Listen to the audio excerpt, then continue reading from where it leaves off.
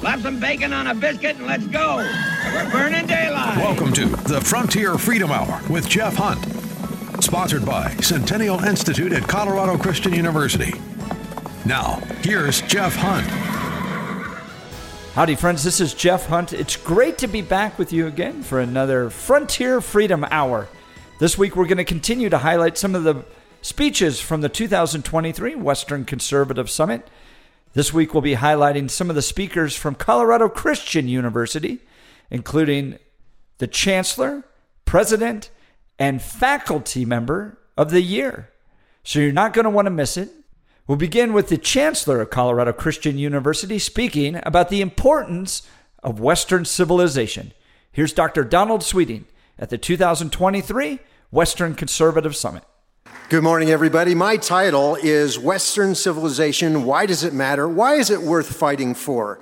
And I'd like you to shift for a moment from the regional West to the big West. In your mind, go to Google Maps, and you start in Denver, you move to the regional West, then the United States, then you zoom out more, and you're thinking about the Western world. As the American West is changing, so the Western world is changing. And it was British author Douglas Murray in his new book, War on the West, who I think sums it up perfectly. He says in these words, "In recent years, it's become clear that there is a war going on, a war on the West. This is not like earlier wars," he says, where armies clash and victors are declared. It's a cultural war, and it's being waged remorselessly against all the roots of the Western tradition and against everything good that the Western tradition has produced. Now, Murray uses the term culture war. You may not like that term. You may say it's accurate. But he also suggests it's much bigger than that. Some use the term moral and cultural revolution that's taking place. Some even speak about a civilizational war. And Murray helpfully reminds us that it wasn't conservatives who started this war. The truth is it was the radical left that's been attacking every institution, attempting to turn the world upside down. So you might say the Western world, just like the Western United States, is at a crossroads. Is it going to be unglued, or is it going to be renewed? You might say, well, what has Western civilization ever done for me? Which reminds me of a Monty Python movie, The Life of Brian.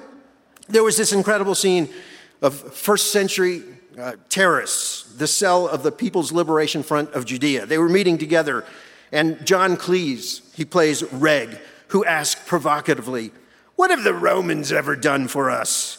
And the other members of the cell respond with a long list of examples of the benefit of Roman civilization.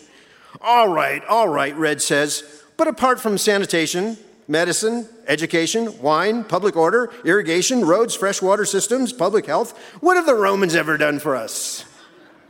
And some of us say, what has Western civilization ever done for us? Just think for a moment of the many gifts of Western civilization. You could start with monotheism, where you have a universal culture under a unifying deity and a single moral law. You can talk about the sacralization of the state. Many other civilizations said the state was God, not in the West. God was God. The state was under God.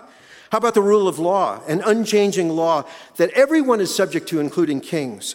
How about the development of constitutional law and limited government? The West was the first to argue for the universal concept of the dignity of persons, bringing an end to human sacrifice, infanticide. It abolished slavery twice.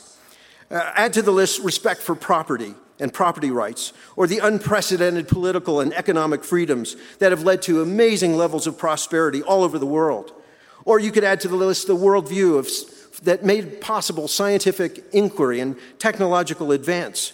Or how about the universal hospital system and the vast expansion of healthcare? How about extended lifespans? What about the promotion of literacy worldwide? What about the best educational system of all time and the creation of the university itself? And what about high art and music and literature and architecture? I mean, these are just some of the blessings that have come through Western civilization. It has an exceptional record for which we should be grateful. But in this regard, hear what I'm not saying. I am not saying that the West has no flaws, sins, or blind spots. Unfortunately, there are some pretty horrific sins that have come out of the West. We're responsible for the heresy of Marxism, which has led to over 100 million people being slaughtered by state policy. We're responsible for atheistic secular states, which produced Stalins and Hitlers. And I'm not saying other civilizations aren't important. We study them at Colorado Christian University. I'm not saying God's love is exclusively tied to the Western world. Far from it. I'm not saying that we're somehow immune from the laws of God or divine judgment, and that if we become rebellious and decadent, we won't reap that reward. And I'm not saying we're invincible. Exceptional, yes. Invincible, no. What I am saying is that Western civilization has done more good for more people, not just the West, but the world, than any other in history. It is the civilization that has enlivened the world. But as you know, all is not well. I mean, on the one hand, there are troubling signs of drift, decay, and decline. Let me name a few. The loss of faith that we see all around us, and the secularization saying we don't need the Bible anymore, we don't need Christ anymore, or the Ten Commandments. We have now replacement faiths that just aren't sustaining, like nihilism and materialism and secular liberalism. You could point to the loss of civic courage that we see in the younger generation and the decline of patriotism. You could look at the nation and the nations in the West not reproducing themselves. You could look at the fact that they're unable to control their borders, that they deconstruct the moral order that God made, and they want to normalize decadence. And they have embraced what Solzhenitsyn called a destructive, irresponsible freedom. These are troubling signs of drift, decay, and decline. But on the other hand, we're observing as well an assault on Western civilization. I mean, you could point to the schools as evidence number one. My world is the universities. You think about the Western universities. 30 years ago, it was common for every university to teach a course on Western civilization. That's all gone. Not even history majors are required to study that anymore. And it came to a head in 1987 when Stanford University had a big debate about, do we have that requirement or not? And they decided no. And there were demonstrations where crowds chanted, hey, hey, ho, ho, Western Civ has got to go. And then in the 90s, many universities followed Stanford's example, and they stopped teaching Western civilization and the classics, the Western classics. And they said the West is something that we're embarrassed by. And they were pushing what we call a culture of repudiation or anti-culture. And by the way, if you oppose it, why, you're a racist, a white supremacist, a Christian nationalist, or any other of the names they use.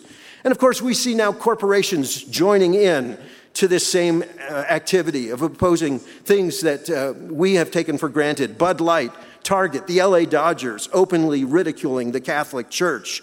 The Southern Poverty Law Center publicly shaming the Moms of Liberty and ADF as a hate group because they stand for parental rights. So in our time, convictional Jews and Christians, we're becoming the new intellectual outlaws. My friends, you see, there are two ways civilizations can break down. They can break down from without. When they're attacked, they can break down from within. And we're seeing a clash of civilization within our civilization, where you have Western and post-Western forces, or traditionalists and progressives at each other. And you have many calling for a new cultural revolution. Its agenda now has become plain, hasn't it? Remove God, destroy the family, promote sexual liberation, subvert free markets, expand the state, teach that Western history is nothing more than a catalog of crimes, and teach in our schools that traditional culture is the source of oppression. Yes, the family, marriage, binary gender, patriotism, free markets, constitutionalism, and, of course, under it all is the comprehensive assault on Christianity itself, which many say is the source of all evils. Now, conservatives and independents and Christians are starting to wake up and say, enough of this. You're killing the goose that laid the golden egg. This is crazy. We cannot go forward. So I want to close by suggesting how we respond to this. What do we do? How do we save Western civilization? How do we turn it around and become Western strong? And the good news is that there are times in history when civilizations have renewed themselves after periods of decay. So let me give you 3 bare essentials for a counter-revolution.